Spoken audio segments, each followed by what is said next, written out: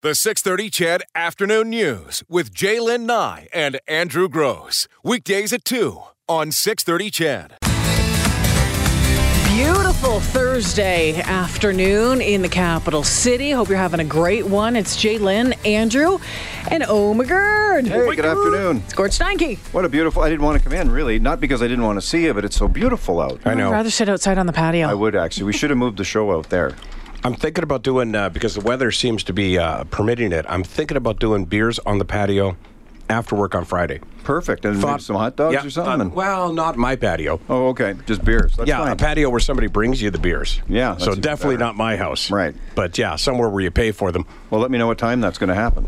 I'll tell you right now, 6:05. Actually takes about 15 minutes to get over there, so probably about 6:15-ish. Yeah. Oh, that's funny. Yeah, no, I was counting down the days until, or counting down the hours until Friday on the patio, whereas, at my house, it's the patio. That's right. Yeah, I just want to be in the backyard. And hang out. And can you believe time is just flying by here? We got Oilers home openers coming up next week. We're going to go live there on Wednesday. Awesome. Is it next Wednesday? And they're like, yeah, it's next Wednesday. We get going. So we got to get Bob Stauffer on and get his opinions and stuff. Oh, yeah. I'm wondering if we're going to be live there next week.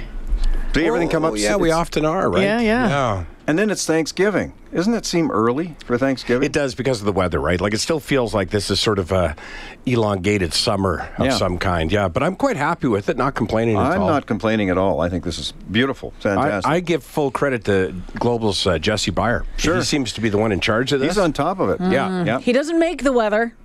He just tells you what it's going to be like. Yeah, but I've noticed since he started growing that beard, he's getting a little bit more older and wiser and little. Yeah, what's going on with that, by the way? I wanted to ask you, is that a dare of some kind or a bet he lost? I just think he's a hipster at heart. Oh.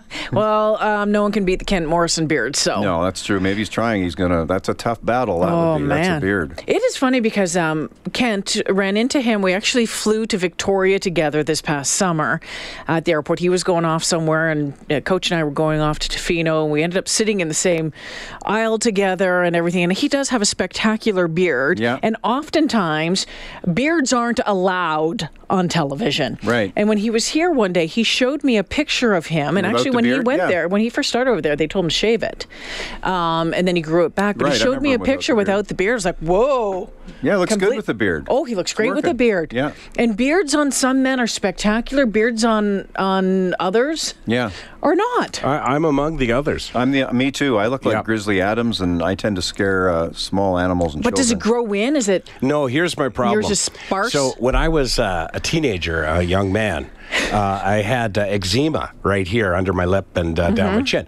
No hair will grow there whatsoever. So when I grow a beard, and I've done it several times over the years, Yeah. it looks like I'm wearing a fake beard that slipped off my face. Like it's all furry down here, right up to, and then it just stops. You look like one of those 1812 British soldiers. Exactly. Yeah. Plus, a mustache alone on me looks so greasy, it's unbelievable. Well, let's be real. Let's be real, guys. There's very few people these days that can pull off a mustache where it doesn't look greasy. Yeah. It's tough. And, I remember when I had, a few years ago, I had back surgery, so I had 6 weeks off work. So I thought I'd grow a Fu Manchu for fun, so I did. And it came in pretty good. I thought it was pretty good. It wasn't all gray then at that time yet. So anyway, I was going to meet Linda Steele for lunch one day, which she said. So I said, okay. So I walked in Mo's parlor over here. We walk in there, and I walked right past her, and then I stopped. I turned around, went back at her, said, Linda, can you move over? And she kind of let a little scream, didn't recognize me. Really? So just a mustache can make you look that different. And there's no, a mustache is not a mustache is not a mustache. It depends on what kind of mustache. Exactly. There was a salesman I worked with at Algoma Steel that had one of those great big handlebars with the curls on it. Man, I was envious of that thing. I don't even know how he did that. Like at some point it just leaves the face. Yeah. Yeah, and as you say, you wax it and curl it. But man, he spent more time on that than any woman I lived with did her hair. Well, Jaylen, you must know I've met a few of the guys in the military who have those in their and you're worried about their wives when they go hug them that it's going to poke them in the eye or something. They look cool. My dad looks great with his short beard. Says this one. I'm like, yeah, some. You can pull it off. It either looks really, really good or. See, but nowadays, I've noticed in the last few years. But the ones that look all dirty and. No, I was just going to say. Like the ZZ Top beards. Right. the ones who don't try and grow a beard, they just try and look like they're growing a beard. That sort of 5 o'clock shadow thing. Ryan Jesperson pulls that off. He does like that well. Nobody's business. But how does it? Do you shave then on Friday so that on Monday you look like you've got a 5 o'clock? No, you actually have on your trimmer a certain setting, so it doesn't go all the way down to. So you have an unshaven trimmer setting on your shaver. See, I think I'm past this point anyways. Yeah, I am too. I'm mostly growing it just in my ears. And nose. And back. Yeah. That's about it. And nobody's waxing any of that. Only once a year. Yeah, well, I mean into some kind of twisty. Oh, yeah, well, we could. That could be a whole new thing. We could do that. We could do that on the winter getaway. That could be one of our activities one day by the pool. You know, that's not a bad idea. Wax his ear hair. Sure. No. My back. No. Have a couple of anyway, Hugh Hefner passed smut away. slides. Oh yeah, it's too bad. Speaking of nudity, yeah. Yeah, that was, I guess, I don't know how unexpected that was at 91 years of age. He's been out of the spotlight for the last little while. And love him or hate him, or if you're a critic or a fan, Yeah. I mean, you have to admire, the stamp that he put on pop culture. Oh, and, absolutely. And the branding and all that is amazing. So, I mean, it's my the end of an era, it quandary really is.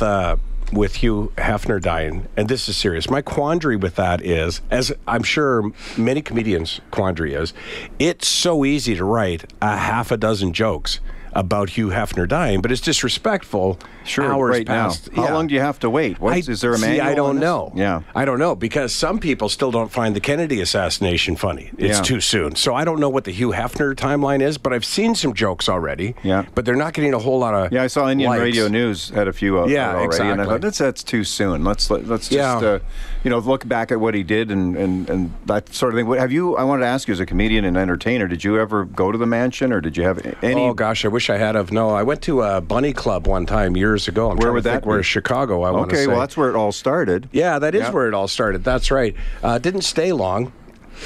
The prices are not what you would expect. Okay. Yeah. But you need a membership, I think. You do. You had to be a guest of a member, and then you have to buy a one-day member, or at least that's the way it was back then. Everybody has to be a member of some kind. Yeah. But the price was sort of like a minimum. Wow. Yeah. Boy, and that really is the end of an era, isn't it? I mean, Absolutely. That whole idea, the pipe smoking and wearing the robe and having a cocktail on a Friday and Saturday, that's kind of a bygone era now. Gord, we have a mutual friend, a mutual former co-worker who has been to the mansion, who's actually performed there. Oh, really? Olivia Chang. Oh, is that right? Who's gone on to become an actress. She was in Marco Polo, that big, one of our reporters there. But she was also singing in a band at one point as well, and I was I think a week there. Oh, yeah, wow. and I remember talking to her about it, and what a kind of bizarre, out of this world experience that was. Much of our pop culture. Imagine if those walls could talk. Oh my gosh, she says,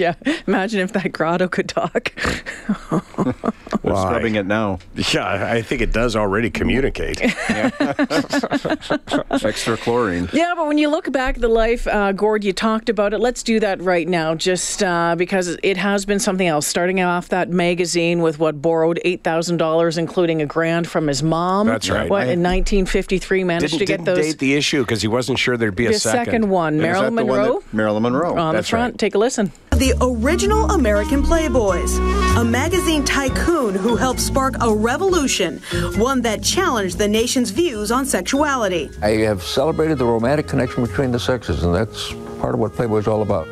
Hugh M. Hefner, who liked to be called Hef, was born in Chicago in 1926 and raised in what he said was a strict household by conservative Protestant parents. I felt there was something more to life than the world I saw around me. In 1953, with just $8,000, the aspiring publisher produced the very first issue of Playboy magazine on the kitchen table of his Chicago apartment. The cover featured a photo of Marilyn Monroe and sold more than 50,000 copies when it hit newsstands in December of 1953. Hefner now had the funds to finance another issue, and the Playboy empire was born. Well, I have never really thought of Playboy as a sex magazine. What I've tried to do is create a lifestyle magazine for men. Hefner divorced his wife Mildred Williams in 1959, and during the early days of the magazine's success, decided he would not only promote the fantasy he helped create, but he would live it as well. Audiences got a taste of Hefner's good life in an early 1960s television show called Playboy's Penthouse. Come on in and meet some of our guests. Having already established himself in Chicago, Hefner made the move out west. In the early 1970s, when Playboy magazine was selling 7 million copies a month, he made his permanent home at the now famous Playboy Mansion in Los Angeles. In 1989, Hefner uttered the two words many thought he'd never say again when he married Playmate of the Year, Kimberly Conrad. I do. The couple had 2 children, but separated in 1998. Hefner said he realized he was much happier as a bachelor. I am essentially a romantic, so I think my life revolves and always has revolves around women. Hefner continued to live out the Playboy fantasy even in his later years, often seen in his trademark silk pajamas, surrounded by busty blonde lingerie-clad women while hosting extravagant parties with celebrity guests. He even returned to television in 2005, this time sharing the small screen with 3 live-in girlfriends in the reality show The Girls Next Door. In the late 2000s, he began an on-again, off-again relationship with Playmate Crystal Harris, 60 years his junior. They tied the knot on New Year's Eve in 2012. Hefner sold his beloved Playboy Mansion for $100 million in 2016, on the condition that he be allowed to live there for the rest of his life. Playboy and provocateur, Hugh Hefner wanted to make the world a happier, sexier place. What's your definition of obscenity? Racism, war, bigotry, but sex itself, no. What a sad and cold world this would be if we weren't sexual beings. I mean, that's the heart of who we are. Hugh Hefner, dead at the age of 91, will be buried beside Marilyn Monroe. That's right. I've been to her gravesite. I know exactly where that's going to go. Paid $75,000 to $80,000 to have that plot. He said, reflecting, he said that planned to be his final resting place. So. The only guy that ever turned silk pajamas into a work uniform. Yeah, exactly. Wouldn't that be nice? Yeah, we could all come to work in silk pajamas. It's interesting when you look over his life and career, the little oddities that jump out at you, like when he was a student at university, he was a volunteer contributor to the newspaper, but one of the items that he brought was Co-Ed of the Month. Oh, yeah. So you sort of see the early seeds. Of what that's right. He was always thinking. Yeah.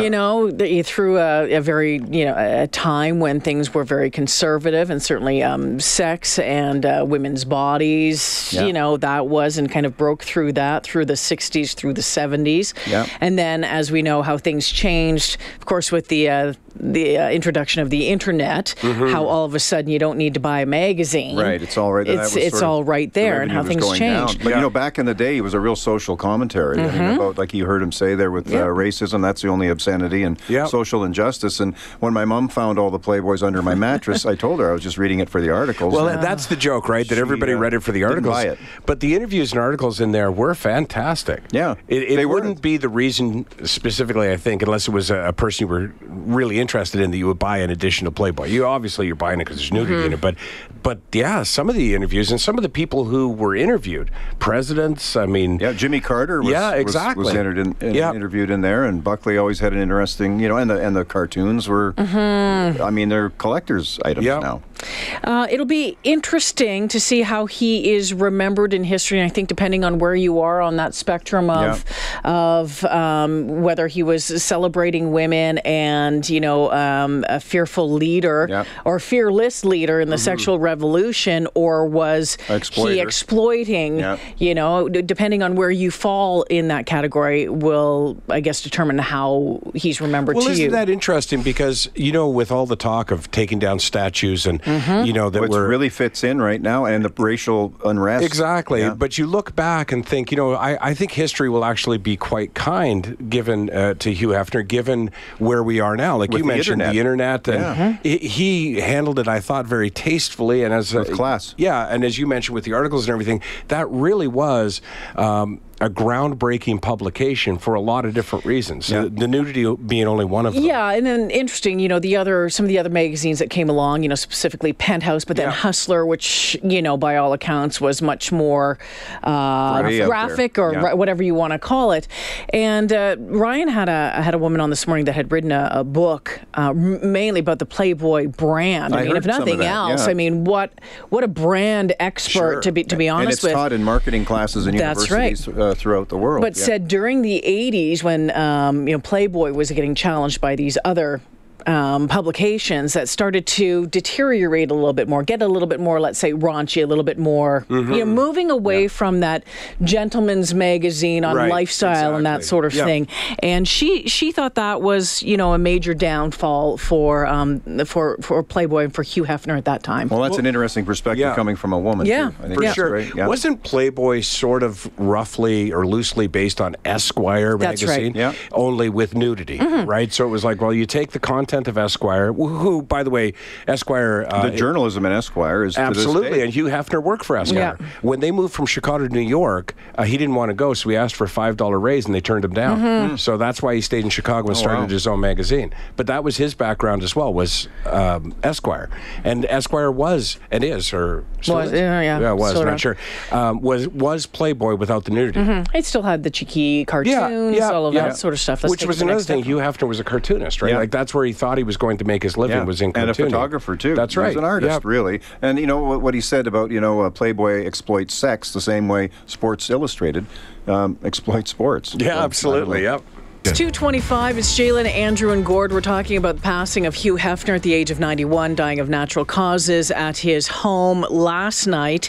A number of you sharing your memories and your praises of Hugh Hefner. Others, as expected, not so praising. But that's what I said. It depends on where you are on that spectrum and how you believe. I've answered this for myself, but a listener asked a question of us both.